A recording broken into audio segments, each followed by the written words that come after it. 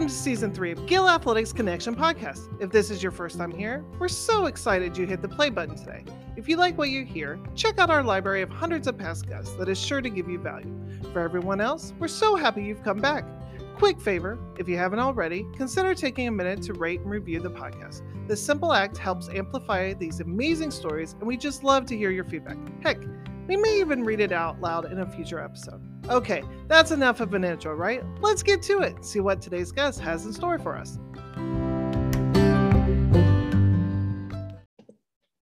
All right, welcome back to the podcast. I am so humbled to be your host, Mike Cunningham, National Sales Manager for Gill Athletics. I've been wanting this one for a while, so I think this is going to be a lot of fun because I've known this guy for a long time. I'm going to say I used to compete against him, but when he's just continually whooping your butt, I'm not sure it was really a competition, but one of the most positive men in the absolute world, a great person, a great guy, and a phenomenal coach. Help me welcome to the show today, the wise, the wonderful head coach of the University of Kentucky Wildcats, Mr. Lonnie Green. Lonnie, how are you today, man? Man, I'm blessed. I can't complain. I'm blessed. You know, I could, but it ain't gonna make too much sense that I complain. So all I can do is just keep my head up and keep working. I love that you started out with that, and that's because you're so authentic. Every time, and I'm talking about from the very first time I ever met you till today, which that's maybe hundreds of conversations. Whenever I say, Lonnie, how are you? It is always that big smile and that big, I am blessed. You know, we're going to get into it, but I just have a feeling you really enjoy, I'm gonna do this in air quotes, your job, because this is more of a calling, it feels like, for you. You just really enjoy this, don't you? I do. A long time ago, I heard a sermon by the late Pastor Dr. Miles Monroe. I was in graduate school and in Missouri, and I don't know. I was just flipping through channels, and he was preaching on purpose. You know, and he at the end he said he challenged people to pray and ask God, what is your purpose? Because for me, it was I was going to get my MPA degree, my master's in public administration, and go to law school. And, and I prayed that, I really sincerely prayed that prayer. And in short time, literally my life shifted. And I remember calling my best friend in the world. He's a cardiothoracic surgeon in the DC area. And I said, Mark, I think I screwed my life up. And he said, what do you mean? I said, man, this coaching thing, I really like this. I like this. I think I messed up. I got the wrong education. You know what I mean? And he was like, you got to, he didn't say it this way. He said it a different way. You got to be me. He used the words, And I said, man, I don't know what to do. So the next day I went in to see my then boss at the time. His name was Jeff Berryessa. And I said, Jeff, how do you get into coaching? What are you doing? He said, what do you mean? You're coaching now? I said, no. How do I do what you do? And I said, but I don't have an undergrad in kinesiology or exercise science or PE. At that time in the 80s, it was PE. We weren't saying kinesiology then. Even at the college level, very few schools were saying kinesiology or exercise science. And he said, it doesn't matter as long as you have a degree, as long as you have a bachelor degree or higher, and you have experience. And that didn't rest well with me, because I thought the guy was just trying to pacify me. And he's a good man, don't get me wrong, you know what I mean? But I felt he was trying to pacify me. But at that time when I went there, it was like, we'll get this master's degree, I'm gonna move on and I'm gonna do this, and I'm gonna be like one of those guys in LA Law wearing John Phillips suits and just, and just litigating and doing all this stuff, And anyway, long story short, fast forward to my time at Minnesota, and I spent the time at Gary at Minnesota, and I was still troubled in my spirit, man. I was still troubled in my heart that I was messing up. I had messed up my life. And one day they were going to say, hey, you don't have the qualifications because you don't have a kinesiology or, exercise science or in my heart. All the while I was carrying that. And then I met Nolan Richardson and I asked him that question when I got to Arkansas. Now here's it. I got hired at Arkansas, met Coach Richardson, I don't know, like a month later, I knew his assistant Mike Anderson, Mike Anderson, who's now the head coach at St. John's, who was a good friend of mine. Our families are good friends. We went to the same church and did a lot of things together. Anyway, long story short, he said to me, it doesn't matter as long as you have a higher degree. So my degree is in English, I think. I think that's what he said. I can't remember that, but he said, my degree is in English. He said, as long as you got good coaching experience and good pedigree, you're going to be okay. And it wasn't until he spoke that to me was when I got peace. Now, this is 1989. And it wasn't until 1996 or 5 when I got to Fayetteville, Arkansas, was when I got peace in my spirit that I was okay. You know what I mean? Yeah. So, that's how I stumbled across my purpose, and I've been working in it. And so for me, I tell my sons to do what they love to do, because if they do that, they will never work a day in their life. And I love working with young people. I love seeing them come to us one way and leaving a completely different way, a much better individuals. I take the profession really serious, because at the end of the day, a mother or father is sending their son or daughter to us, at 18 to 22 and say, okay, we brought them here now, finish them off for us. Finish them off so that they can then go out and be productive people in their communities, in their life, in their careers, whatever they, as a husband, as a wife, as a mother, as a father. I think, and for me, when it comes to young people, even though I hold them accountable big time, that's always in the back of my mind. This is someone's child, you know what I mean? And I got to handle this thing very, very carefully. And even though my kids will tell you, any athletes will tell you, Coach Green will get on you now. I will get in your face and be like, get this right, fix it.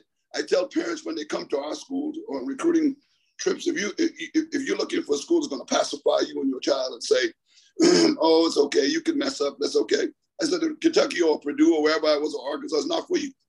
I said, but if you're looking for someone who's going to hold your child accountable, make sure they're doing what they're supposed to do so that they can matriculate to their education and still be the best they can be on the track, then this is the spot for you. But if you're looking for the other, then I would suggest you go somewhere else. And I said, our campus. I love the lesson that you gave the example there, Lonnie, of, you heard the same thing from two different people, your advisor at Missouri and then basketball coach of like, hey, you don't need, it may have helped, but you don't have to have a kinesiology. I heard more, my words of, as long as you have a good pedigree, you learning from other coaches and you have passion, you can do it. So you heard the same thing from two different people, but it didn't, I don't want to say resonate, but it didn't really sit well with your soul, I think was your words, until the second time. It's interesting how we sometimes have to hear the same thing, maybe said in a little different way, maybe said from different people, but more importantly, said at a different time frame for you. You had to be where you were when you heard from Mike Anderson for it to actually seep in and be like, oh, okay, I can do, like, I'm worthy. I am a coach, even though I don't have a kinesiology degree. I love that lesson, because we sometimes hear the same things. We read the same books over and over, and we think, well, I'm just regurgitating the same thing. I'm just hearing the same thing. You are in a different posture at different points in your life. I love that lesson there from those two individuals in your life. Yes, sir. So what was it, you talk about, this seemed to be a longer period than I've heard from others, but I'm always curious with people, whether they were athletes before or not, comes a point in your time as you're now a coach that coaching switched from something that was done to you to something that you can become a professional in, like it could actually be a career. It sounded as you went through Minnesota and into Arkansas. And Arkansas is where you and I's history starts. I totally forgot about Minnesota. And you mentioned one of the other greatest people in the world, Gary Wilson. I'm in Minnesota right now as we record. I was here for Big Tens, man. So I saw he's got this nice billboard, this memorial of Gary Wilson in the track that he built, basically, man. So I love it. I should have taken a picture of it now that I think about it, dang it. But how did this process happen where it changed from coaching something that's done to me? I'm going to go on and be a lawyer. That's a great profession. We need them, I guess, depending on how you feel about lawyers, but we need them, to where it started switching to like, oh, wait a minute, I'm not supposed to be a lawyer. I'm actually supposed to be a coach. Was there an athlete? Was there a coach? What was it that kind of started making that switch in your heart? Well, I think it was for me, when I went to Murray State University. I'm a 1989 grad of Murray State. And we were, at the time it was Coach Naruski. Yeah. Coach Flanagan recruited me, but then he went on to Arkansas State to work for Guy Carcho. And then Coach Naruski came, Stan Naruski came, and he took over. Margaret Simmons was the women's coach at the time. And we didn't have a jumps coach. And me being a jumper hurdler, I actually was helping the jumpers. So we started doing things. And, you know, I looked for almost every day. I was what you call it. Sometimes back in the day, I'm dating myself now. Back in the day, there would be player coaches, where a guy would be a coach, but he also was a player in a basketball team. Well, like you could say, I was a track athlete coach. You know what I mean? I literally helped coach the jumpers. And Coach Simmons, Margaret Simmons, literally would let me coach the women. You know, and we were doing great things. Diane Woodside back then jumped like 20 feet something, and the women's triple jump was just being introduced. You know, it was just, you know, and she jumped like 41 feet, 6 inches, when that was like jumping the world's record. You know what I mean? You know, and Coach Naruski said to me one day when we was doing some stuff, we were doing some short run jumps. He said, and I quote, he said, "What are you going to do when you graduate?" I said, "I don't know, go to law school. I don't know, go back home and to the Bahamas where I'm from originally, and you know, maybe work in the police department. I don't know yet, you know." And he said, "You should be coaching." They were his words. They were his words. Now, I mentioned earlier how I went on to grad school, and I remember him. I mean, he pushed me so hard to become a GA. He pushed me because we didn't have a GA position available at the time. If we did, we had one, and he had already committed it to one of my other teammates. But he pushed me so hard, you know, to get a GA position elsewhere. And I remember, you know, when I got to Springfield, Missouri at the time, Southwest Missouri State University, which is now Missouri State. I remember getting there and just like, man, I could do this. But again, I hadn't even taught. My best friend, I bounced everything off. He is a successful surgeon. He called me and bounced stuff off me. You know what I mean? I should be the one calling him. But anyway, we grew up together all our lives. But anyway, he you know, I started, you know, at that moment, I was like, man, I could do this. I can do this. It's something about, Mike, when people speak into your life. Let me put it like this. When they speak destiny into your life, and if you're open the time to hear it, not just with your ears, but with your heart, you know what I mean? It takes root, you know what I mean? And it starts to grow, I'm sorry with this, I'm on my phone. And yeah, you're good. Let me, you know, I'm sorry about that. It starts to grow and it takes root. It really starts to really, you know, reverberate in your gut, you know what I mean? And just always there, like, you know, so, but I think it was Coach Naruski saying, you should be in coaching. And eventually I got to a point where, you know, I was literally doing it for nothing. I was making $73.75 a month for about 3 years. Oh, wow. You know what I mean? And then, you know, doing what I was, you know, because I wanted to coach. Right. And then the Kraft Foods in Springfield, Missouri, from 11 at night to 7 in the morning. But people saw you they saw you coaching, but they didn't know the story, you know what I mean? And then, you know, I would get off work sometimes on Thursdays and get in a van and drive the team to a track meet. You know what I mean? And so we got to a point where the kids would see me falling asleep. They'll be like, okay, someone needs to stay up front and talk to Ryan. Someone got to talk to him. So they take talking to me just to keep me awake. You know what I mean? So I think when Coach Naruski spoke that into me, that was when I think the seed hit the ground and it took root. You know what I mean?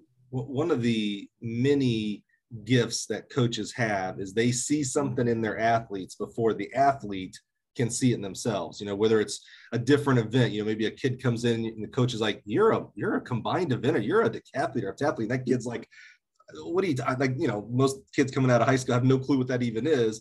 You know, but a coach can see that in the athlete before them. I love that story about Stan Naruski, a great individual. What an awesome human being, that he looks at you and you don't even really see it at the point, but you're like, he just looks at you and says, oh, no, I see this. You're a coach. Like, you can't see it just yet, Lonnie, but I do, and I've been around. I see that. I love that. That's really, really great. When you mention about, go ahead, Lonnie. I'm sorry. It's like a parent. You know, you see the potential of children. You can see the potential and what they could become. You know what I mean? If they would only embrace the journey. You know what I mean? And you tell them, and you speak to them, and you encourage them. It's like, when God gives you a vision for something or a thing, and everything you look at, you can see what that vision, you can see that vision in and through it. You know what I mean? For example, it's like I heard Bishop Jake say something like, you look at a tree, Ali Pokish, everybody's trying to call it this time. You're a popular man now. Come on, I knew this was happening. You look at a tree and you can see the potential of what that tree really could become. I heard Bishop Jake say it like that. You know what I mean? But then you go forward pursuing it, but you go forward pursuing it in fear and trembling. You know what I mean? But it's exhilarating. You take the risky plunges. But I think in the process, you have to be willing to be pliable, bendable. You have to be teachable. You got to be able to receive the good, the bad, even the tough and the easy things. You know what I mean? And I think, overall, cumulatively, you become who you are. You know what I mean? If your heart is in the right place. So that's how I saw the word from Coach Nowruzki to me. And that was the genesis of how and where I am today.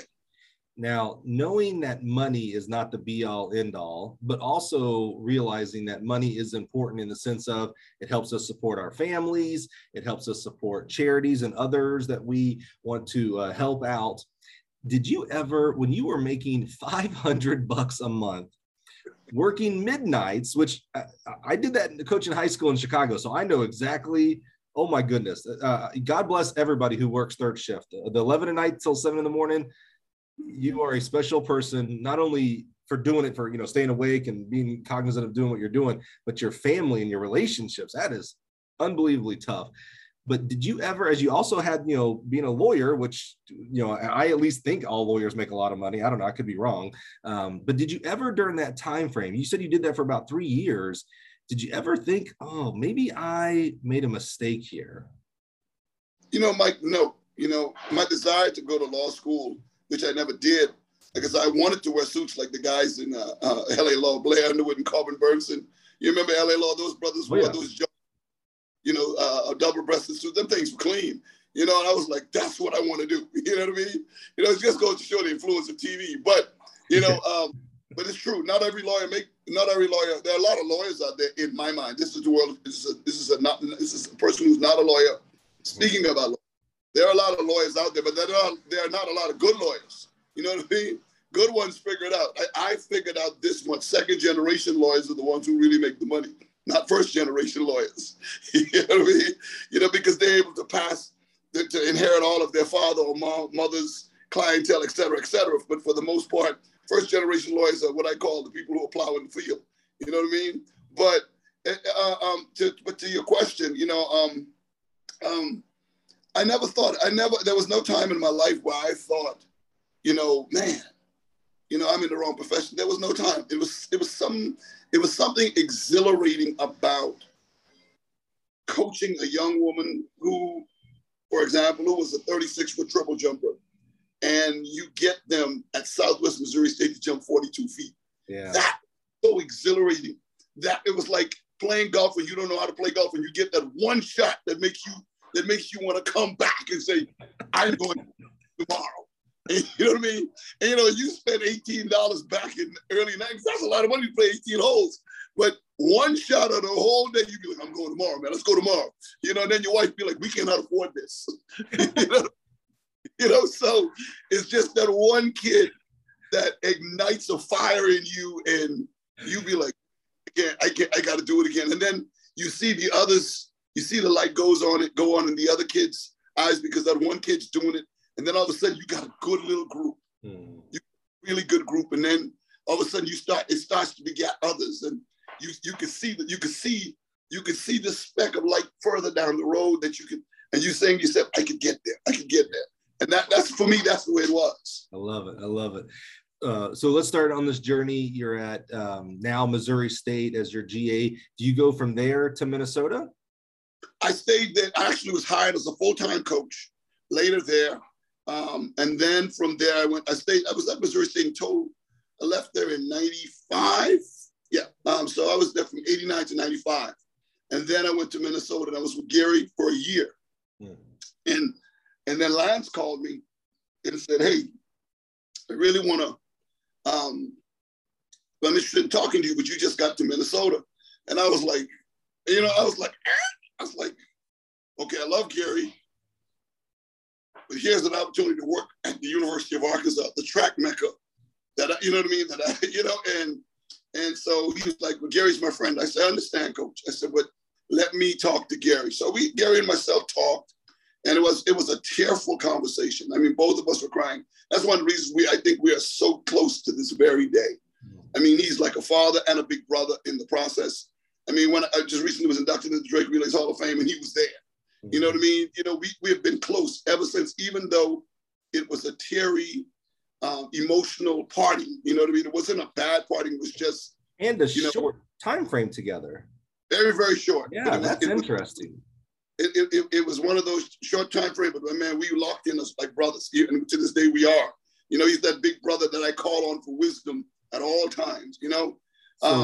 So lots of questions there, Lonnie. So a lot of coaches, we and I, hands up, I was guilty of this. We think that to do this job right, you've got to be at the Power Five. Like that's the whole mecca in this world. And like I said, guilty. I had what you talked about, that passion you mentioned about helping someone go from 36 to 42 and, the light bulb and, all that. At Ball State with Sue Parks. Boy, what a great crew we had. And then I went to Mississippi State and loved it. Al Schmidt, Dudley, and those guys are still, Houston Franks, they're like family to me, but it's different at that level. But a lot of people are striving to either, maybe they want to go from high school coach to a college coach, or D3, D2 to D1, or D1 to Power 5. How did you go from a Missouri State, Missouri State, to a Minnesota? What was it? And you spent some time and obviously did well at Missouri State. Was it networking? Was it right place, right time? How did you make that move to Minnesota? To be honest with you, self-praise has no recommendation. My mother used to say. I was successful. I would say, in my mind, I was successful at the Missouri Valley level. I think we were very, very competitive, for the Missouri Valley and where we were, but there was a part of me that wondered what it would be like the next step up. And, and the kids that God blessed me to work with, like I said, they came in one way, but they left a completely different way. I mean, we had, at Missouri State, I was a sprint coach. I mean, we had 26-foot long jumpers. We had 54-foot triple jumpers. We had guys running 50-point in the 400 hurdles. As a matter of fact, that's when Joey Woody was at Northern Iowa as a student athlete running for Bucky. I had, female 400 hurdlers like Melinda Salins running 56 seconds. Back then that was a number that was very, very sexy. You know what I mean? Those are the things that God allowed me to do at Southwest Missouri State, at Missouri State. So, it was performing. It was the skill set. It was taking kids, making them from 61 second quarter mile hurdlers to 56, and that 36 tripler to 42. Yeah. Okay. Good. I always wondered what it would be like to be on the staff there. And so Gary had a job come open and I applied. And he hired my friend at the time, Angie. What was Angie's name? Angela Taylor. And she was there for a couple of years. And then his job came open. She got another opportunity to go back to the East Coast. And I think with Cornell, with Lou Duzing at the time, I think I could be dead wrong, and the position came open again. So I applied again, and I remember I was at Drake Relays. My girl, Melinda Salins, just run like 56-point win the Drake Relays in 400 hurdles. And I was walking up the steps and Gary stopped me. And he said, "You're Lonnie Green?" I said, "Yes, sir." He said, "You applied for my job a few years ago." I said, "Yes, sir." He said, my job is coming open. Would you be interested again? I said, I would be honored to come work with you. I knew who he was, but I didn't know him. Mm-hmm. You know what I mean? I knew who Gary Wilson was, but I didn't know him. And when he stopped me, I was like, whoa. And so anyway, we go to the national championships in Knoxville, Tennessee, 1995. Melinda finishes, I think, third or fourth in the 400 hurdles. She made the finals, or might have. I think she made the finals in the 100 hurdles. Don't quote me. That's when Melissa Morrison was running. I think she won it at the time. No, Melinda didn't make. She made the semi. She missed the final. And anyway, long story short, I had a triple jumper at another male 400 hurdle, and I'm walking up the steps again. I applied. I hadn't heard anything from Gary Wilson. I'm like, well, I guess they went with somebody else. And here comes Gary Wilson walking. He and Roy Griak walking. And I said, Gary Wilson. I said, Coach Gary Wilson. And he turned and he said, hey, and he said, I'm going to be in touch with you soon, and I was like, okay, cool. A couple of weeks later, I go up and interviewed, and I didn't think I was going to get the job for political reasons. They had an AD there at the time that did not want him to hire a male person, just to keep it honest. And anyway, long story short, the Lord would have it that I won the job and moved to Minneapolis and loved it there again. Like I said, Lance hired me a year later to Arkansas. And man, I got to see what, the next level was. That first time that you applied for Minnesota, did you get an interview? No, I didn't even get an interview. Hey, listeners, there's a great lesson right there. So this is, generalizing here, we like to say that all these jobs that open up every year, by the time they hit the NCAA market or USTFCA's job listing, the decision's already been made. And, we've had guests in the past, Mike Erb, go back to listen to Mike Erb from Indiana, how he got the job at Illinois. He didn't know Tanja at all and got the job based on his hustle and his background experience and what he's done coaching. Here's another one. This is a great lesson here with Lonnie, who applied, did not get an interview, applied the second time. And this is back before email was prevalent and cell phone. There were no cell phones. So when Lonnie talks about not hearing, that was kind of the normal back then. You just didn't know, when's the mail coming? I don't know. But Lonnie applied again, had more experience. Coach Wilson had been able to see what Lonnie had put out there on the track, and then got the interview and the job. So that's a great lesson, Lonnie, because you could have done the ego thing and been like, wait a minute, I already applied. I'm not applying to those guys again. I'm better than them, blah, blah, blah, blah. And you humbled yourself and said, all right, I'll try it again. And not only did it lead to a great job at University of Minnesota, but a great friendship in one of the greatest guys in our profession here, Gary Wilson. So I love that, perseverance and humbleness to get back and do it again. And let's see what happens. That's awesome. That's a great lesson there, Lonnie. So you're at the Minnesota, you're a Golden Gopher. It's a little colder up there than in some of your other places you've been to. And then, like you said, so it's interesting. We're noticing a theme of really high-level mentors in your life, from back your advisors to Mike Anderson, basketball coach, your surgeon friend, Stan Naruski, Gary Wilson, and now here comes Lance Harder, another Hall of Famer, not only coach but person. And you get to go to the great Arkansas, which at that time, you correct me, when someone thought of Arkansas, you had this bigger than life John McDonald in the men's program, and the women's program was, you're SEC, but you're not the men's program. How did you act? How did you react to coming into the SEC, which is, from experience, we said this before we hit the record button, I call it a bloodbath. How did you react coming into the SEC for the first time? Two things. I was afraid. I was scared. I wouldn't say afraid. I was scared, because I was getting ready to be around men like John McDonald, bless his soul. He's gone home to be with the Lord now. Dick Booth, Steve Sylvie was there as the sprint hurdle coach at the time. Then I had an opportunity to follow Mylan Donnelly, who at that time who had coached the American record holder, Sheila Hudson. You know what I mean? And then all of a sudden, now I'm working with Lance Harder, one of the winningest coaches at that point on the women's side in the NCAA Division II, and was winning in Division I. And I'm like, jingle bells. And I remember every day at practice, I would be afraid, man. I would be like, what if I'm not doing this right? What if they're looking at me like I'm stupid? Yeah. You know, all these in the back of my mind. And one of my athletes from Missouri State helped me with that. And his name is Jason Hanna, the young man who had run 50 points for me at Missouri State in 400 hurdles. He said, Coach, man, I ain't taking nothing away from me. But man, I was a 55-second guy running over the hurdles, and you got me to 50 point. If you can't coach, I don't know what coaching is. So you need to stop being afraid and go ahead and do this. And literally, wow.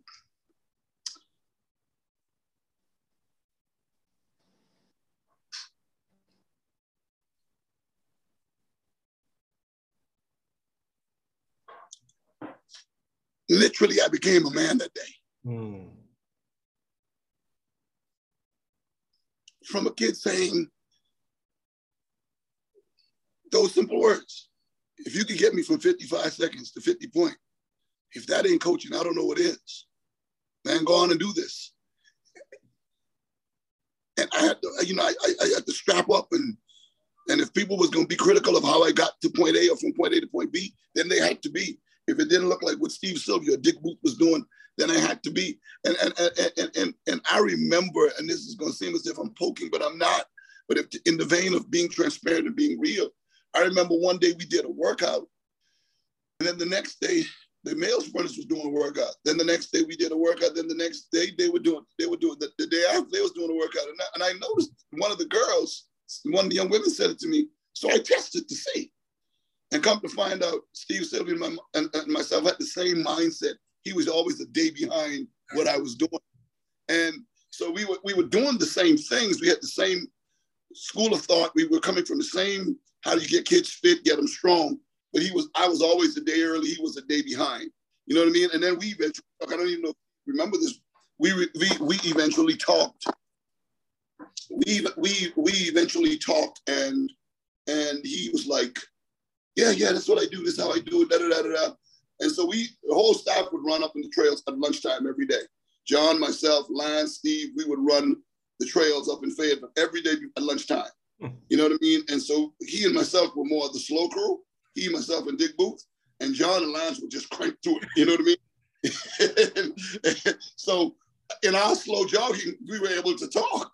You know what I mean? And as a result, we were able to exchange ideas and training on how to do things, and come to find out I was doing it right, but I didn't have someone to affirm that. So I was with Dick Booth, man. This is the guy who coached Mike Conley and all these great people. I was with Steve Sylvia. This is the dude who coached Samuel Matete. You know what I mean? Who was Lonnie? Lonnie coached the little girl or the little guy who went 50 point or 42 feet. You know, those numbers, there was night and day. You know what I mean? So, and then at that point, you know, I just started doing what I do now. I became a glutton for information after that, though. I really made it a business to learn. You know, a lot of people who know me, some of the generals who are not in the game anymore, they would tell you I would bleed their block for information. I would bug them about training. I would bug them everywhere I go. I would bug them. If I see them, we're going to talk training. I don't care if they're coaching at the garbage meet. We're going to talk. So tell me, how did you cycle into this? How did you do that? And I always had a pad, and I was always just writing down, give me an idea of a workout. And they'll give me a workout, and, you know, and I would just go and try to apply it. Sometimes I was throwing everything out there and hoping to come up with something, you know what I mean? And now, over the years of keeping logs and so on and so forth, I've come up with my own philosophy. People tell me what I do is a bit unorthodox. But what I do know, it works. You know what I mean? Has that been your avenue for coaches education then? Did you do any formal, you know, USATF coaches ed, now USATF CA, or has that been more what I would call mentorship, picking the brains of other people? Yes. I did level 1, and then I realized the level 1 didn't lend anything to me. And again, I've said this publicly in clinics. And level 2, in attempting to do it, I realized that it didn't lend anything to development. And most of what we do, 99% of what we do in this profession is development. You know what I mean? In coaching, you know, in my humble opinion, again, this might not be worth peanut butter nor jelly to somebody, but to me, level 2, that's why I depart from the USATF or any of the various governing bodies. I depart from it because it doesn't take into consideration me developing a 49-second kid to a 46-second kid. It doesn't. It deals with the 46-second kid who's trying to run 43 seconds. It deals with the 51 or 52-second female who's trying to run 49 seconds. I'm just using that event as an example. So I think it works, but what you will see in my mind, again, I have no data to support it. In my mind, I think you will see the kid get really good in their senior or junior year, or the senior, out of 4 years, they have one good year. And then because of that, they chase it. But in reality, they've spent the bank. The bank is empty. You know what I mean? And they will never get, the 1 or 2 might be able to reap a return and continue. But I that's what I've noticed. Whereas if you get a child in shape, get them strong, let there be a metamorphosis in their physical physique, talk to them about the nuances of the event, show them the ins and outs. All of a sudden now their freshman, sophomore, junior, senior year is solid. And now as a coach, you could say, yeah, that money we invested into Lonnie or Johnny or Michelle or Joanne was money well spent, versus being frustrated for 3 years and then in their 4th year, they become a beast for you. You know what I mean? Yeah. That's what I've come to learn. And again, I ain't done no empirical study or anything like that. It's just what I've learned over experience. And yes, I got the knowledge I got through word of mouth, through mentorship, through latching on to men who was willing to pour into me. And as I mentor, and I mentor quite a few young men and women, when they ask me, my response to them is simply, hey, let me pray about that. Let me pray about that, and I'll get back with you when I get a release in my spirit to do that. And then when I do get a release, I'll say, I will do this under one condition. You do what I tell you. You can't ask me to be your mentor and then you do something completely opposite of what I tell you because you don't feel good, or, you know what I mean? If you're going to ask my counsel on it. And I always give them this right. I say, write everything down. Get a book, write it down. Write year after year after year. And I say, when you didn't show me you've written everything down, I will make a Xerox copy of everything that I've ever done to this point. And I'll send it to you. I say, eat what you can eat, spit what you can. In other words, what you understand, use. What you don't understand, spit it out. So you're not surface level of mentoring. This isn't, hey, can I bug you once a week? It's like, oh, no, we're going to do this. We're going to commit to each other. Yeah. I'm going to put time into it. So if I'm going to put my time, which is valuable, I need a return from you of writing down everything, taking the copy, etc. That makes a lot of sense. And I got logs from when I started. Wow. And I've transcribed or transposed, whatever is the appropriate word. I've transcribed those, and later when you look at it, you'd be like, wow, that looks, and you see it, and it makes sense at that point after a year or 2 or 3. And so over the years, I've pulled what I know works, and I've kicked out what I know don't work, and I would say the proof would have to be in the result that we've gotten, that the Lord has allowed me to get over the years. You know what I mean? That's my only proof. And I've stood in clinics at the convention and I've said exactly what I'm saying to you. There's nothing against the coaching education program, but I think it does not address development. Right. And I think if we can put that in black and white, I don't know who would be that. It ain't gonna be me. If we can put that in black and white, and talk about bringing the babies along, even if it's from the elementary level all the way to the point of developing the freshman who is the middle-of-the-road kid that you offer 50% to get them to the point where they are 100% scholarship kid. I think if we can find a way to put that in a box, I think, man, we would have struck gold. Something you've described a couple of times, Lonnie, that we haven't put a label to, that there actually is a label to, is what they call imposter syndrome. Have you heard of that term before? No, sir, I have not. So it's quite common. There's some great books out there to read about it, but basically the vast majority of humans, so this isn't coaches, this is you as a coach, me as a business professional, teachers, parents, we have this little voice in our head sometimes that says that we're not good enough. It says that, oh, now that I'm a head coach, what are you doing here? You're not a head coach. You're an assistant coach. Or as a parent, I have 2 children for myself. There's times where that little voice gets in my head and says, you're not a good dad. You don't deserve these kids. You didn't have the upbringing that you're trying to impart on them. It's this imposter syndrome. You've described it twice now when you talked about, I don't know that I can be a coach. I don't have this exercise phys, this kinesiology degree. I'm not worthy enough, good enough. I don't have the education for it. And then you described it again when you got to Arkansas, and you're like, who's Lonnie Green? I'm here with Dick Booth and Sylvie and John and Lance. I'm not supposed to be at this level. And but then you gave that story of your former athlete who, what's the word here? I don't want to say gave you recognition, but kind of almost like told you to shut up and was like, wait a minute, coach. I don't want to hear this crap. If you can coach me from here to here, by the way, that was a big ending for that kid. Not like, you took him from a 60-second quarter hurler to 55, which is still coaching. That's great. But they went to 50-point, which that's a number, right? You run 50-point, you're legit. That kid, like, basically in my language was like, hey, shut up. What are you talking about? You are a coach. You are worthy. If you can't coach, then I don't know what is coaching, So you had to have that reaffirmation. That's what it is. That affirmation of someone that, maybe you didn't know saw that in you. You just thought he was a good athlete and you guys got to work and had fun, but he saw that in you. He reversed that Stan Naruski from saw coaching in you to he had to be the coach to you and be like, hey, Lonnie, yeah, coach. You are worthy. This is the right level for you. And it's interesting. Imposter syndrome is something that we sometimes miscue for humbleness of like,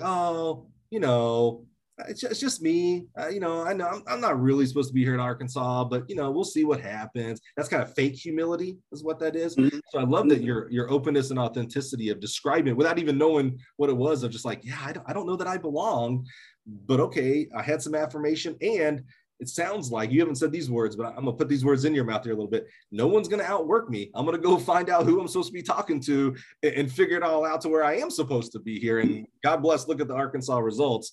You did that, my friend. Mike, I would go, not to cut you off, I would go, and when I see LSU, when I was at Minnesota, Missouri State, I would go watch their warm-ups. I would go and just, what are they doing differently we're not doing? I would follow them around because they were the standard on the women's side at the time. Certainly. And watch and just pick up what I could pick up in the short time of watching what they do. And then I would come back and implement it. And then I would see how things got better in a particular area that maybe one of our babies might have been struggling in because we implemented that little piece. And over time, we were able to cook the entire stew or bake the entire cake and had our own way of doing it while accomplishing the things needed to be accomplished in coaching young people. When we kicked off today's interview, and I said, how are you doing? You gave me it's your line you use with everybody because it is you. If you have tattoos, I'm sure this has to be tattooed on you somewhere. I am blessed. That is I see Lonnie, I am blessed Green. That's how I think of it. Mm-hmm. Has that been your, I'm going to call it a motto, and that may be overstating what it is, but your charisma there of I am blessed, your attitude, that's what it is, your attitude. Has that been from day one, like when you were an undergrad at Murray State? Or is that something, like I almost thought about it when that kid told you, like, hey, coach, man, if you ain't coaching, I don't know what coaching is. I don't know if that was maybe a light bulb moment of like, yeah, wait a minute, I'm blessed here. Why am I having some of these self-doubts here? There's a bigger power that's helping me do the things that I do. When did that I am blessed attitude really come for you? Mike, I've walked with God all my life. Why do when I talk about things like this, I get all sissy? I become big sissy. I've walked with the Lord all my life, man. I've had a relationship with God my entire life. I can't sit here and tell you that, man, I met a guy and he introduced me to the Lord. Man, I came to the Lord from I was like 7 years old. Have I deviated from that like most young people do, trying to see what it's like? Yeah. My faith walk was I knew how to get on my knees and pray from I was a little boy. You know what I mean? And I know how to do it to this day. I've never deviated. I've done some things that I guess the Lord looked down and say, son, that ain't it. Get out of that, But the beautiful thing about having a relationship with God, it's personal. It's between you and the Lord. So when you've fallen short, you can open up your mouth and say, Lord, forgive me. You know what I mean? Help me to do this the right way. I came to realize how blessed I am. You know, if you know my journey coming from the Bahamas, et cetera, et cetera, et cetera, and to see God open opportunities to me, what people would consider hard, I didn't consider hard. And I you know, I've prayed so many prayers in my lifetime. I think I vaguely remember praying something like, God, if you do this for me, I would never be ashamed of the gospel. So I live my faith out loud. You know, I'm not politically correct when it comes to that. I'm not going to force my faith on nobody, but I'm gonna live my faith out loud. I'm not one of those persons who gets all all discombobulated because of separation of church and state. I'm not that, you know, in defense of the faith of Jesus Christ. You know what I mean? Everybody has a voice except those of us who confess our belief in God. We're the only people that seem to be stifled, to be gagged. You can't talk about that, but the Buddhist can talk about it. The Muslim can talk about it. This person can talk about it, but not the Christian. So, for me, I'm a son of God. I'm a son of the Most High. I depend on him. I get up in the morning and the first thing that comes out of my mouth is, good morning, Holy Spirit. Welcome into my day. Welcome into all that I do and all that I say in Jesus' name. And then I might go into reading the word and then I might pray. You know, that's just my life. That's been my life. You know what I mean? I don't do that to impress people. It is who I am.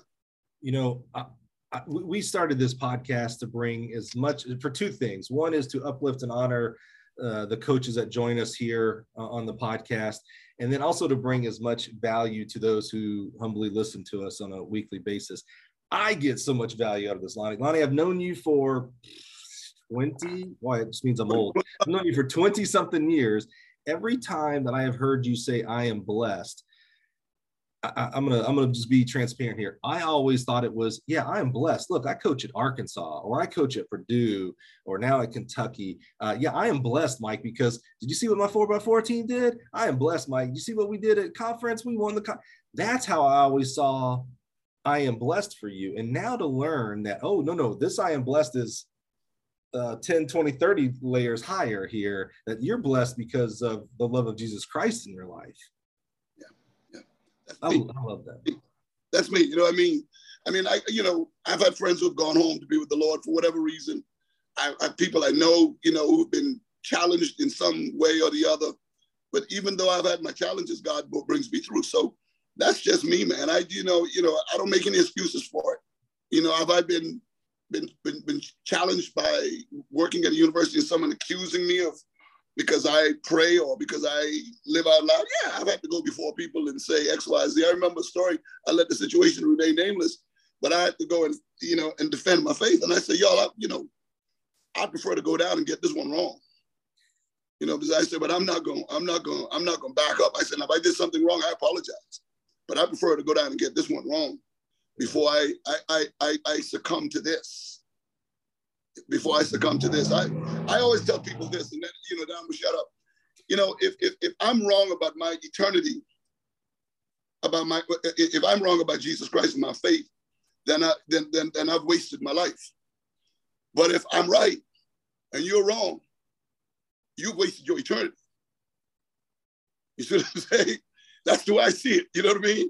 Now, that's just me. So for me, I prefer to go down and get this one wrong. Now, I'm claiming 120 years because I want to see my grandchildren grow old. I want to hang out with them and do some stuff. The New Testament says the Lord promises us 70. That's 70. So, but the Old Testament says 120. I'm claiming the 120. You know what I mean? So, I want to still be in good strength at 100 and still be able to go watch a football game with my grandson or my great-great-grandson, whatever the case may be. So if anybody can do it, Lonnie, you can. I ain't gonna doubt you on that one at all, man. I'm wrong, man. I wasted my life.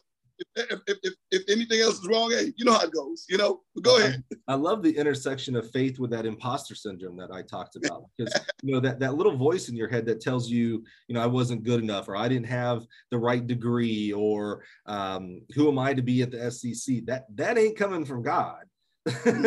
God's the one saying, no, wait a minute, I put you here for a reason. Wait a minute, how are you doubting me? I put you here. You are spot on. You are spot on. You are so spot on, Mike. You are so spot on, brother. You are so. Man. I love it. Can I tell you this quick story real quick? Please. I got to Purdue, and you know, and I started when I got there. I heard all these stories about you got to do it this way.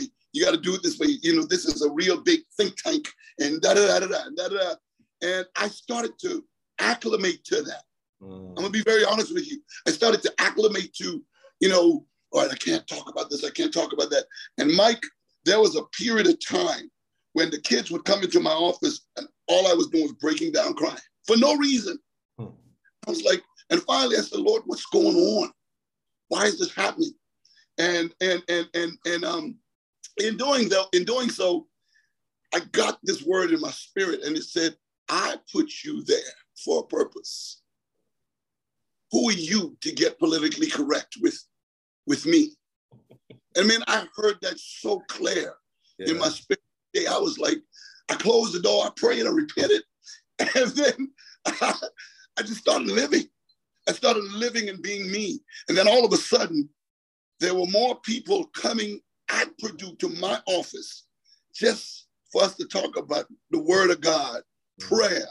I mean, all of a sudden, I realized why I was there for the season in the period of time that I was there. I don't know if it was an ignition to encourage people in their faith. I don't know what it was, but I do realize that there were a whole lot of people who were touched and encouraged in their faith walk because they were challenged in that environment of what I call the world system, where if it isn't provable in the world of academia, it's not real. You see what I'm saying? And again, this is nothing against Purdue because I love the place. I love the people there. It was awesome. But God hit me so hard with that. And after repenting, Mike, man, I don't care where I go. If you're gonna cut me loose because of me living my faith out loud, then I wasn't supposed to be there. That was a decision I made in my flesh. And I don't make too many decisions in my life without praying. I don't do very, very seldom do I make a decision as it pertains to my family, my career, my finances, what I do, without falling on my face and say, Lord, is this the right thing to do? Show me. If it's not, let there be an issue. Let there be a problem. Let me see something before we commit. And lo and behold, every time I pray like that, I'm recruiting the Mountain Dew bottle. The Mountain Dew bottle is going to do something for me to go, hey, let's push back off that one. And let's go with the Pepsi instead. You know what I mean? I mean, even business, when me and my wife to conduct business, I was like, Lord, if this is not for us, close these doors. Show me something that will make me push back. You know what I mean? And I've lived by that motto, and it's never failed me. I say this, even in recruiting, Mike, every baby that I recruited in my career, almost, I would say 90%, 95% of I prayed them in. And I'm gonna be honest with you, the ones I pray in always works out. And the ones I just got excited about and get, it's like pulling teeth to get the end result. I don't know why. Maybe that's just the way, that's my course and the way I'm supposed to go about it. Yeah. You brought up Purdue. Let's start working towards there because that was a big, how many years were you at Arkansas? I was at Arkansas for 16 years. 16 years. That's a long time as an assistant under a great head coach.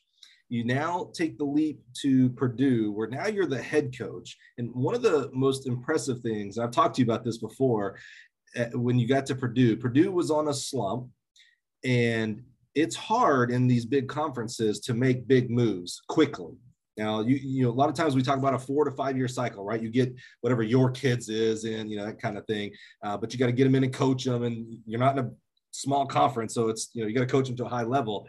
But you came in with a new staff at Purdue, and there was a rapid rise in the performance level as a team. Like no research here, so kind of like you said, don't quote me here, but like Purdue might have been like 10th in the Big Ten, and then you were in the top 4 or 3 quickly, and then a lot more kids going to nationals. What was it? Because when you become a head coach for the first time, there's so much that you had no clue about as an assistant that you're just guarded from. You don't have to do and have to think about. Now it's on your plate to do. You had to get a staff. That on itself is its own big, nut to crack. How were you able to learn the head coaching duties, all the things that you had not had in your purview as an assistant? So you had to learn all those things, put together a staff, and raise the level of the track and field performances. How were you able to do that so quickly? What's that secret sauce that you put there as a Boilermaker? To be honest with you, God. You know, that's what I call supernatural. You know, I pray like this sometimes when I pray with the kids before we compete. I ask God in their hearing, I speak this into their hearing, that he would take his super and put it with their natural. And what they do becomes supernatural, you know, and I think that was the supernatural part of it. When I took over the program, I realized that the only thing we could do was just work and it'll go up because we were already at the bottom or the backside of the Big Ten. That was one easy thing to accept. The other part was really trying to literally convince young people whose brain operated a little different than the normal Division I kid. I think kids in the Big Ten, they're so academically motivated. There's a different breed of babies, you know, as I refer to them. You know, kids in the Big Ten and the Ivies, they could compete with kids in the SEC, the Big 12, the ACC, but they have a different, the picture that they see is different. They see the same picture, but they see all the nuances of the picture. And when I say that, Lonnie is coming into Purdue and I want a mechanical engineering or biomedical engineering degree. That is what I'm going to do. That is going to be my life's work. And nothing is going to deter me from that. I don't care if I got to grovel and scratch. I'm going to get that degree. Track is a means to an end. I'm going to run big for you, but this is more important. You know what I mean? Which it really should be. That's the way it really should be. You know what I mean? Now, when I said, but with that being said, because their brain is wired differently, you know what I mean? You have to be able to show them the benefit of what you're doing benefits you. And when it makes sense in that type of brain, that baby will stand up there with a knife and they'll come to a gunfight with a knife and say, let's go. You see what I'm saying? Yeah. Because they know. I think big brain, and I could tell you this, I'm gonna pick on my wife. My wife is the biggest brained person I know. She's ultra intelligent. And simple things that I would say to her, bless my baby's soul, heart, she would, I don't understand it, but if I put it in a way that she understands, oh, she's gonna take that, run with that, and I mean exponentially multiply it because she understands and sees the picture. I think that's it. And I don't know if that makes sense to what I'm saying to you as you listen to me, but I think kids, young athletes who have a bigger brain, you have to let them see what you're doing, how it applies and how it makes sense. And then you have to develop a relationship, a pure relationship with them to let them know that you care not just about their athleticism, but you care about them and their future and as a person. And I think once you get to that space, it takes off. They compete. Now they're going to get beat, but they're going to continually get better. And you do the same thing with the people around you. You take care of your staff. You fight. I mean, the first 3 years, all I was doing was fighting to get my staff to a place where they could be comfortable.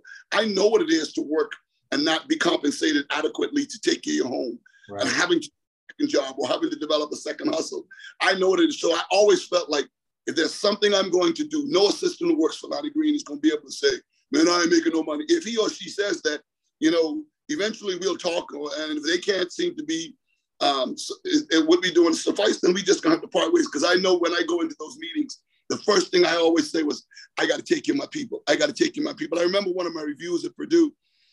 I went in there, we had just got, I think we had won the Big Ten. Yes, we had won the Big Ten. And Morgan Burke, bless his soul, he's now gone home to be with the Lord, great man. He was like, if you did my review, I said, I just need to get my people where they're comfortable, man. I need to know that these guys can go on vacation and not lose their minds on how they can pay the credit card bill. You know what I mean? I said, I need to get them to that space. And all I did was I fought for what was good for them. And he agreed, and we came to some attaboys that thumbs up for the numbers for the assistants. And then he said, oh, we're going to do something for you. I never asked for anything for me. And I remember talking to Calvin Williams, my supervisor at the time. I said, Calvin, it is my duty to fight for my assistants. It's your duty to fight for me. You know what I mean? And he, you know, and he would be like, yeah, I'm working on it. I said, no, you said to get you here. We did that in 2 years. You told me that y'all want me just to stay in the middle. The Lord blessed it greater than that. We're in the upper half. We're inside 25. I remember we were talking about the bonus structure at Purdue, and you know, the bonus structure was a basketball bonus structure. So I went into them and I said, you know, we go from 64 to 33, to 32, and then to 16, and then to 8, and then to 4, and then whatever have you. I said, but your goal is for us to maintain this 3.0 and be in the top 25. But you're not rewarding me for 25. You're rewarding me for 64. You're rewarding me for 32. That doesn't make sense to me. I said, it's a pure sport. It's the purest sport known to man. It's mano y mano. It ain't no 3 defensive linemen stopping a running back. I said, no. I said, track. I said, so why, if I'm inside 25, I'm going from 32 to 16, and you're ignoring 25, 20, 15, or whatever. 17, 8. I said, that doesn't make sense. And the lady I'm gonna let her remain because I don't want her to get, she was there, she was good. She said, he's right. You know what I mean? They wanted to see, correct, he is right.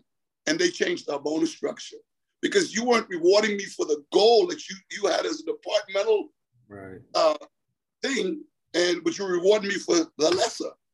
That didn't make sense for me. We were still finishing 18th and 16th and 15th, but you weren't rewarding me for that. You were rewarding me for 32. That didn't make sense. You weren't rewarding me for 25 when that's a goal of your department.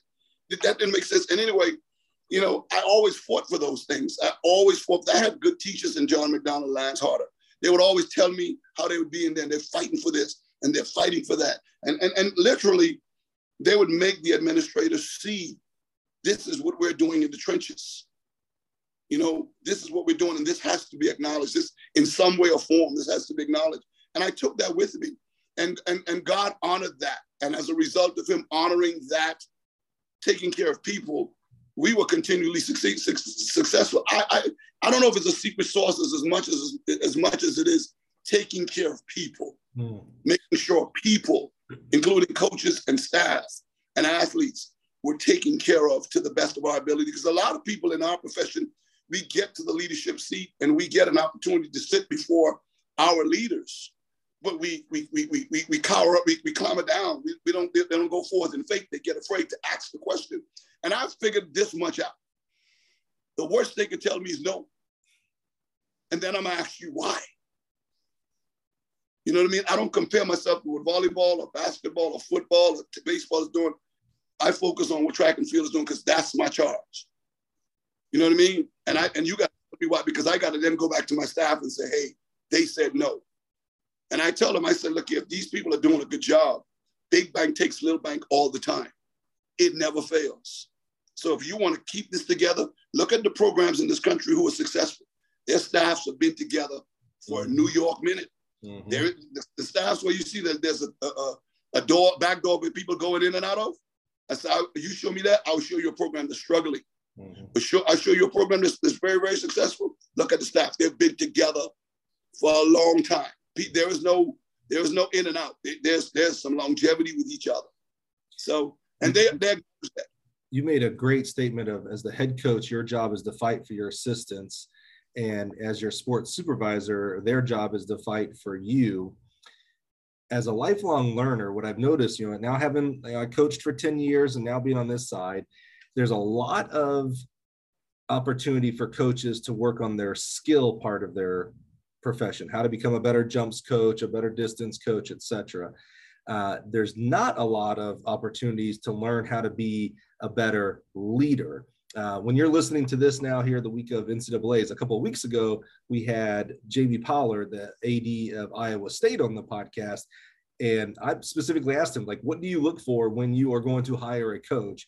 And he talked about the skill set at first, but he said, honestly, because I think coaches over-index on that part. Now, you got to be good at your skill. You got to be able to take that 36-foot triple jumper to 42. He goes, but I think coaches over-index on that. He goes, it's about leadership and relationship. A lot of the things that you're talking about here, Lonnie, but you didn't have any I don't want to assume. I'm going to assume, and then you can correct me. When you became the head coach at Purdue, nowhere had you, besides watching Lance and watching John, no one had ever sat you down and said, hey, so Lonnie, when you're building a staff, here are some things that you need to consider when you're looking for your sprints coach, your distance coach, your throws coach, your director of ops, etc. You had to take your life philosophy of relationship and what you believe in, your faith and how it intersects with work. But there was no formal Like, here's a red flag during interview process, look out for. We're starting to get a little bit better. It seems like at the convention, like there's some assistant coaches tracks, not just how to coach long jump, it's, how to time management or whatever, the different things we have there. Would you have, I don't know that you could have, because the lightning speed of what you took the program to, but do you believe that and maybe not necessarily in your example, but other examples that you've seen, do you think the level of rising could have gone quicker, or maybe had less speed bumps? Because let's not paint a rosy picture here. It wasn't all fast lane highway, everything was perfect, right? Do you think you could have minimized some of those speed bumps and hiccups if there had been some kind of, I'm gonna call it leadership training, but how to be a head coach 101? Like, here are the things that you are going to have to consider that we just don't have right now in the NCAA coaching ranks. Yes and no. Yes and no. I say yes because it would have given me a little more solace, a little more peace as I made decisions, especially things about budgets and so on and so forth. And when I tell you, when you fall on your face and ask God for wisdom, he will give it to you. You just got to be bold enough to follow it. Secondly, I said no because I think no matter how good of a leader or coach you are, you have to deal with the politics of the institution in which you're hired. Certainly. You're hired or hired in.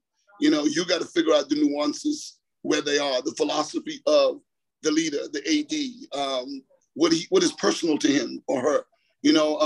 What's important, what is not important. Is track and field just a counter? It's just a versus what are their commitments to wanting to move the sport or be supportive of the sport. So I think some of those things, I don't think there's a class that you can take for that, because you can take a chip and read all the leadership books you want to. And I've gorged myself in those things, but I think there's going to come a time when you as a leader have to be stern and strong in who you are, confident in who you are as a man or a woman or as a leader, and say, this is what is right. I think you can't go and assume they know. Right. Even if they do know, I think you still have to speak. You know what I mean? You still have to let those words come from your lips to their ear, as it pertains to, what you need and how you need it. Now, I think what happens with a lot, and this is just me, I don't know this, but what happens, I think a lot of people ask for a whole lot and then they don't do anything with it. There's never a return to what they get. I think if you're going to ask, you got to be prepared to really give a return. I think one of the biggest compliments I ever got was from Mitch Daniels, the president of Purdue University, after the 2018 NCAA championship, 2017 and 2018, and Big Ten NCAA championship outdoors. He said, he called me, and then he put a tweet or a text, a post out there. He said, hey man, great job. You exceeded our expectations. You know what I mean? And then he said, kudos to track and field. Great job. You guys have done, something to the effect like, again, y'all have exceeded our expectations. Better than we could have thought. Right. Yeah. Yes. And I always thought you could do that at Purdue. Gary Wilson taught me some years ago, man, if you work hard, you could be successful anywhere. You know what I mean? And even though you might be meeting resistance of people who doesn't see your vision, you know what I mean? And I tell people all the time, you can't give your vision to everybody, because then they try to put what they think it should look like on your vision. Right. The Bible says, don't let your left or your right hand know, don't let your left hand know what your right hand's doing. You know what I mean? There are things I will talk about, and there are things I will not talk about to people, because they will always have some way of giving you their 2 cents worth. And when they do, you got to, again, go back to what I said earlier, you got to know what to chew and what to spit out. You know what I mean? So, and sometimes if you're not careful, if you meet a strong personality, you will take on that and think all that you had wasn't completely right. And in reality, it was. Right. You have to do it your way. You know what I mean? Yeah. Edric Florial said to me when I got to Purdue, he was poking fun at me, and because we bug each other a lot. And he said to me, Lonnie, do it your way. Because if it don't work, you're going to fall on the sword. Don't let no one tell you how to do this. And, as hard as that statement may seem, because you want to work in synergy one with another, he was right. He is right. He is right. Right. You know what I mean? And so, how you get to success is always going to be different from the other guy.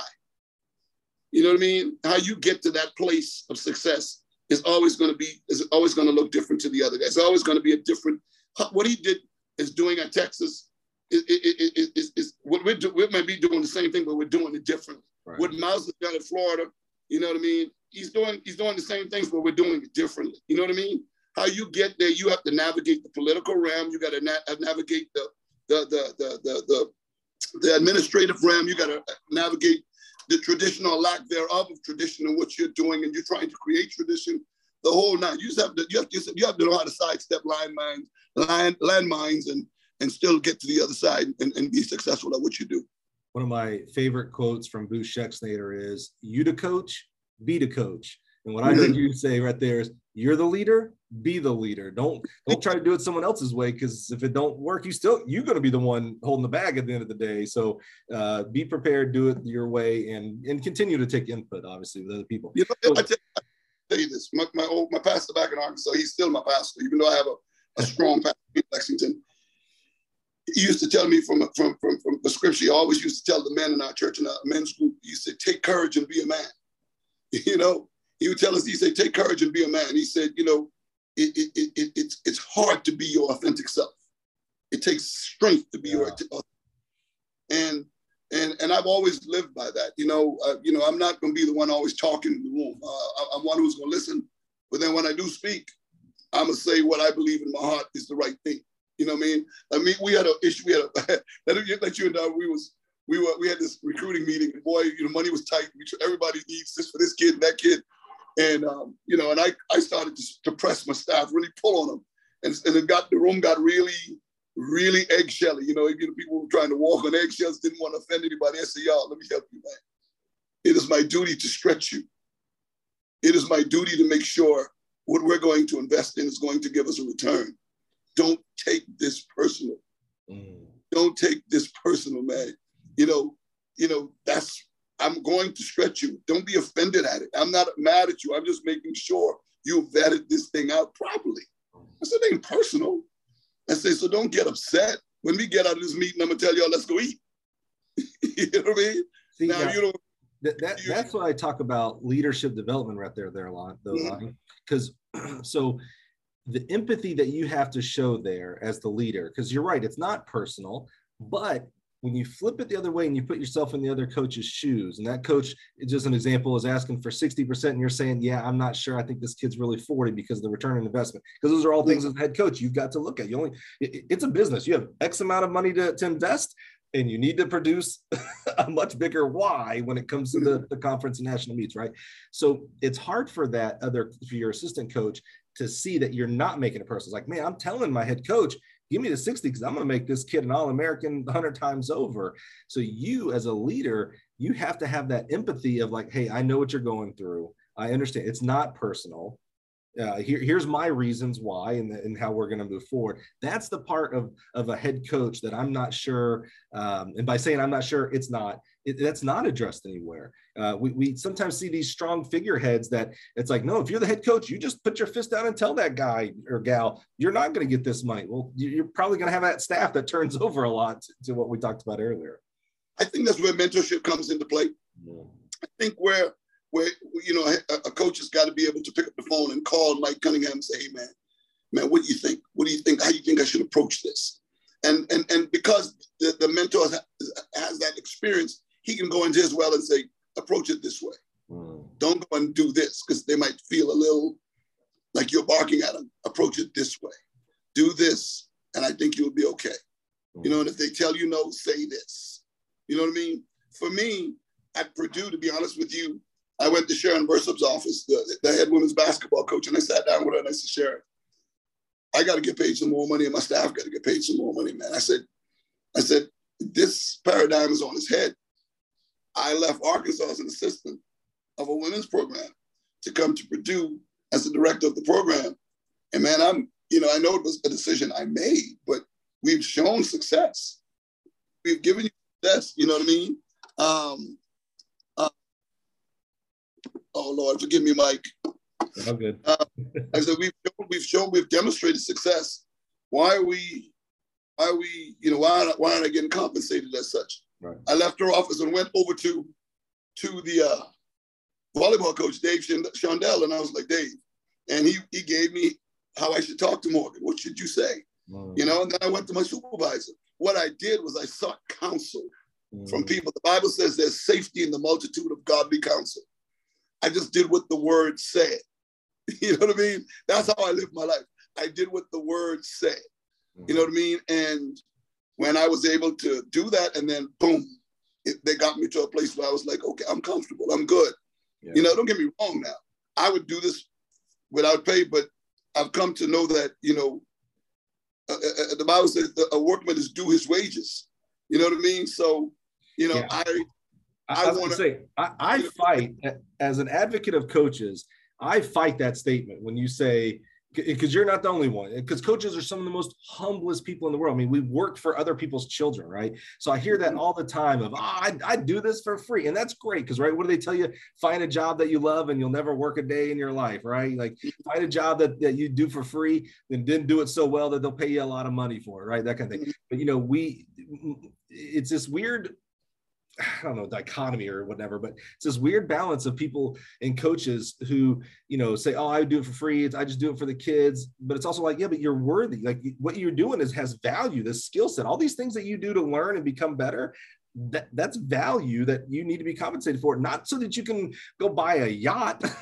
I'm not asking for, Elon Musk money. I would love for coaches to be making Elon Musk money, but I do want, to your point about what you said about your assistants, about your assistants, I want them comfortable. I want them not having to worry about paying that credit card bill, being able to make their mortgage and have a house that then take the vacations for their kids and support their parents, man. So anytime I hear, like when you started saying, I started shaking my head. I just dislike that. I know where you're at. I know it's your heart. It's like, I do this for free. It's like, no, but you deserve to be paid. Okay, Ronnie, let's start wrapping up here, because what I thought was interesting is these last two positions that you've had, this Purdue head coach and now the head coach. You're back in the SEC, baby. You must not have learned anything. You jump right back into the bloodbath, a worse bloodbath, because they added two schools and they're about to add two more, for crying out loud.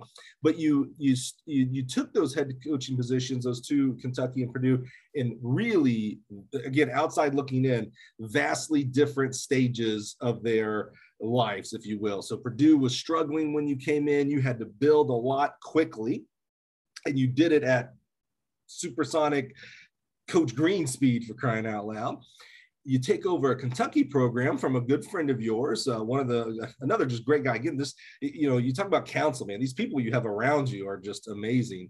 So Edric Floreal came from, Stanford to Kentucky.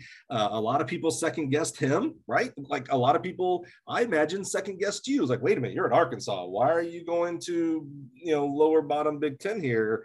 I don't care if it's head coach or not. This seems like a mistake. Edric, you're coming from Stanford doing really good things. You're going to go to, because Kentucky was a bottom tier SEC school. But now, so Edric raised the bar figuratively and realistically, and they did a lot of good things. You now take over that program as he goes to Texas. You're in it. That's a different stage. So the things that you did that worked at Purdue probably didn't even need to be done at Kentucky, but different problems, if you will, that had to be overcome at Kentucky. How did that, as you compare your first two seasons at Purdue versus your first two seasons at Kentucky, what were some of the changes, the lessons that you learned from Purdue and new things that you had to learn at Kentucky? I don't think there weren't a lot of differences, to be honest with you. I stayed with the value that I brought, and that was to take care of people.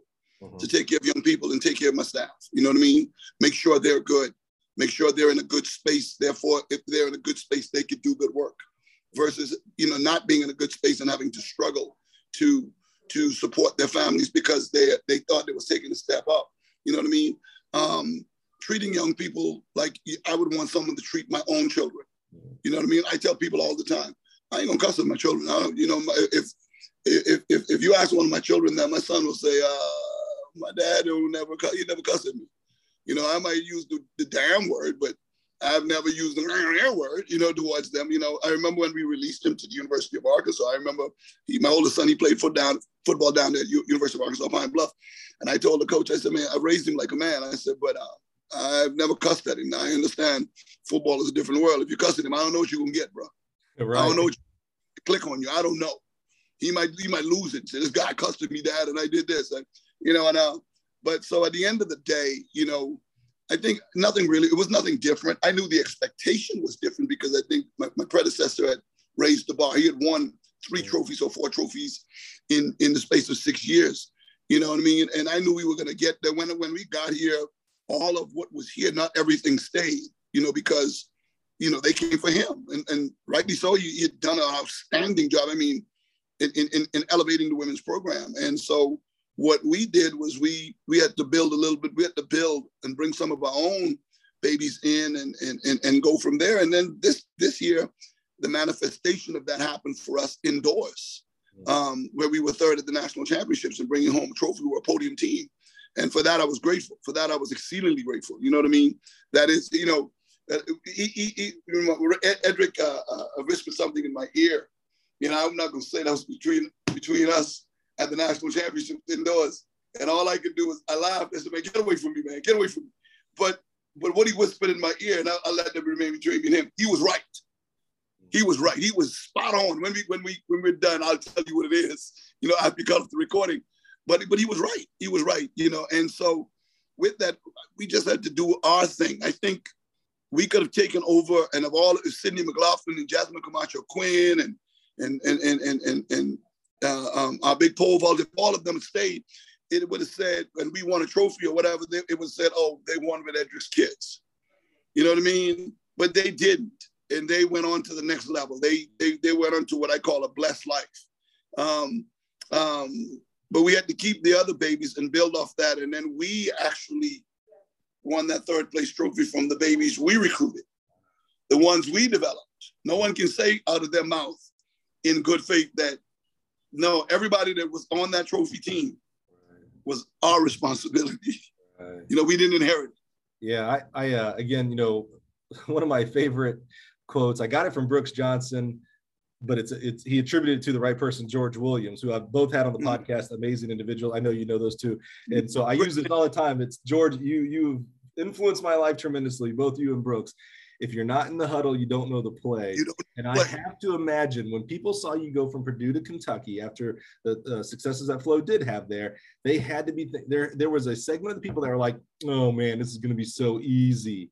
Now I was I don't want to make myself too big here, but I was in with you during that. I knew a lot of your people, Keith and, some other guy, Corey and things like that. So I knew some of the people that were transferring that hadn't been, people didn't know about. And it was like, oh man, you ain't just picking up the exact same people and moving on. Like there was some struggles there, and you guys did a tremendous job. You brought up, as we end today's podcast, Lonnie, you brought up people, you've brought up, counsel. I wanted to give you a shot as when we're listening to this right now, we're in Oregon, ready for the big dance. I'm not going to talk about performances because I don't want to jinx anything, but please go look at what my man's team did at SCC's. The whole meet was amazing. Just go look at those 4x4s, please. And so I'm super excited for that. But I want to give you a chance here, Lonnie, because I know these people are important to you. I want to give you a chance to shout out your coaching staff there. You got really good, experienced, awesome human beings on your staff. Just give us kind of a shout out of who they are and what you love about them, man, because you got a great team there. Let me preface what I'm about to say with this. Any coach, any head coach, you have to hire people to complement your shortfalls or your weaknesses. I don't think no one head coach can do it all. Some do, and are successful at it, but I don't think it's sustained for a long time, but to start with Tim Hall, that's my dude, that's my guy. Words can't express. I know, he's hot right now. I know with this coaching roller coaster, the carousel is getting ready to open up. I assure you his name is going to be his name, as you say, in the huddle. You know what I mean? So we're going to have to do one of two things. Either we're going to have to bless him and tell him we love him and hug his neck, or we're going to have to make sure we take care of him and his family to the point that he will say, I'm good and I'm going to stay. That's going to come up. the body of his work is exponential. It's great. You know what I mean? And for that, I am grateful that we're together. You know what I mean? He's not just an assistant associate head coach, but he's my friend. And that speaks volumes to me. He isn't just someone I know that we work together. He is my friend. You know what I mean? We cry with each other. We laugh with each other. We pray with each other. We on the road, most of the nights on the road, when we eat together, we goof off together. You know what I mean? And then we get serious together. You know what I mean? He knows my idiosyncrasies. I'm still learning his. You know what I mean? Because he's a man of few words. He's a quiet brother. But he's awesome. And I think he's not taking anything away from no other sprint coach in the country. None. But I think he's the best sprint coach in the country. That's my humble opinion. People gotta be upset with me for saying that. Okay, you'll be all right. But you know. Then I got my guy Chris Grimes, who I think is another outstanding jumps coach. Yes. Outstanding human being. That's my guy. You know what I mean? You know, prior to coming here, he was getting ready to join. He was getting ready to join me. He was getting ready to join me at Purdue. And I remember saying to him, I said, just hold right now, just hold. Let me just hold, brother. Just wait. I said, something in the works, but let's just wait, and then we'll see what we can do. You know what I mean? Yeah. And of course, you know, I mean, he's knowledgeable. His brain operates differently because he sees events completely differently. What I see, he doesn't see. He's just a great coach and a great human being, a great dad, the whole nine. Just like Tim is, a great husband and a great dad. Then I got my guy Keith, you know, who you know, we've been together from Purdue, you know what I mean? And he packed up his house and said, all right, let's go. We'll do it together. You know what I mean? And I think he's one of the best Rose coaches in the country as well. He's just my dude, you know? I tell him all the time, I have the utmost confidence, you know, in him, because I've seen what he did with the kids at Purdue and I've seen what he's done with the kids here. How they have exponentially gotten so much better. And then I got my guy Haken DeVries, who is spot on right now as a distance coach. I mean, he was young, he's still young, he's still a baby in the game. But I think as he matures, as he gets better, I tell anybody, watch out, man, because that brother right there is he's a recruiting machine. You know, he's a very good distance coach. And on top of that, you know, he's an excellent husband. He's an excellent dad. He's expecting one any day now. We were on baby watch at the SEC championships. I said, you got to take the event, you got to go. You know what I mean? He said, yeah, it's someone at the house with wife. You know what I mean? In case if he said, yeah, my neighbor. So I said, okay, you know, we had a ticket ready, and he was like, I'll drive through the night. I said, no, you'll be driving too fast and it can create a problem. So we need to get a ticket. You know what I mean?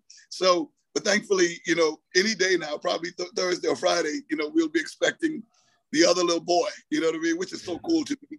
And then I got Debbie Ferguson, who let me date myself a little bit. I recruited in high school. You know what I mean? It was, you know, so, that's called full circle, isn't it? Holy cow. In high school. And then, and, you know, she is phenomenal. She does a wonderful job with our women, you know, and they love her. She's that balance between us male guys. Let's go. You know, we I guess to her, we're a bunch of football coaches, and she's the one that's like, hey coach, yeah, you're a football coach, but we're women. And she brings us all back down. You know what I mean?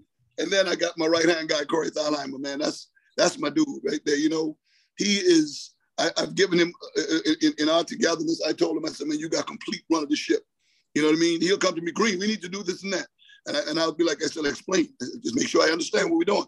That I trust him. I mean, he thinks outside the box. Now, this is not a ploy to get Corey. So no other person who's listening to this, don't try to come and get him from Kentucky, because we're going to make it difficult for you to get him. But at the end of the day, he is the best director of operations in this game. He makes all of our lives so much easier.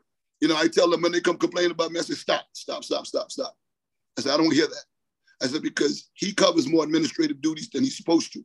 I said, now, if you want to cover that and do your job, go ahead. Then you can come complain to me. But until you understand what he's doing, be quiet. I said, because what he says is what we can do now. If what he said what we can do is wrong, I'll step in and say, no, we're not going to do that. Let's come up with another way of doing it. but he is excellent. I have been in this business for 34 years. When they started giving track and field coaches director of ops, you know, that wasn't too long ago when we as head coaches and coaches had to do all that ourselves. I have not been around someone who is so thorough and so excellent at what he does. Man, it is second to none. He's going to eventually become an administrator, you know, AD, assistant AD, and work his way through, because that's his ambition. I hope he don't kill me for putting that out there. But at the end of the day, he will make an outstanding assistant athletic director, an outstanding athletic director one day. He's never met a stranger. He's got that Johnny Sequoia. I was about to say, I'd co-sign off of him. Yeah, I've worked with him when he's at Purdue and now at Kentucky, and I work with coaches and DOs around the country.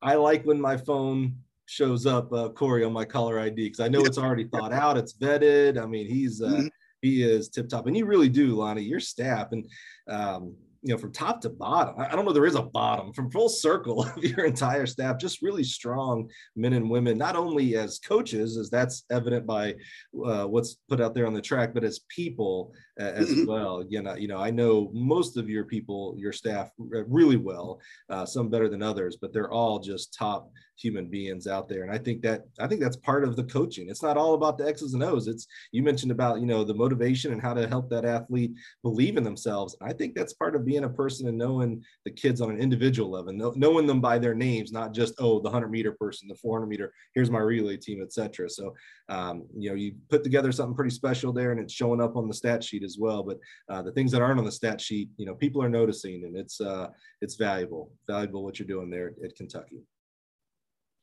Yes, sir. Lonnie, man, I've known you for a long time.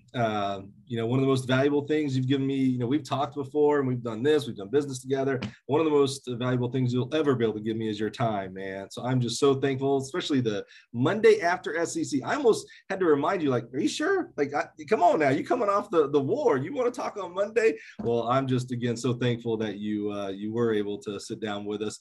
It's the week of NCAAs. So I'll probably see you tomorrow out on the track, man. So excited to see the Kentuckys compete, and I'm sure something special is going to happen, because you got a pretty special staff and students there. So that's usually a good combination for magic. So we're excited to see you guys out there. Mike, thank you so much. I appreciate you, brother. All right, I appreciate you, man. Have a great day. Okay, you too.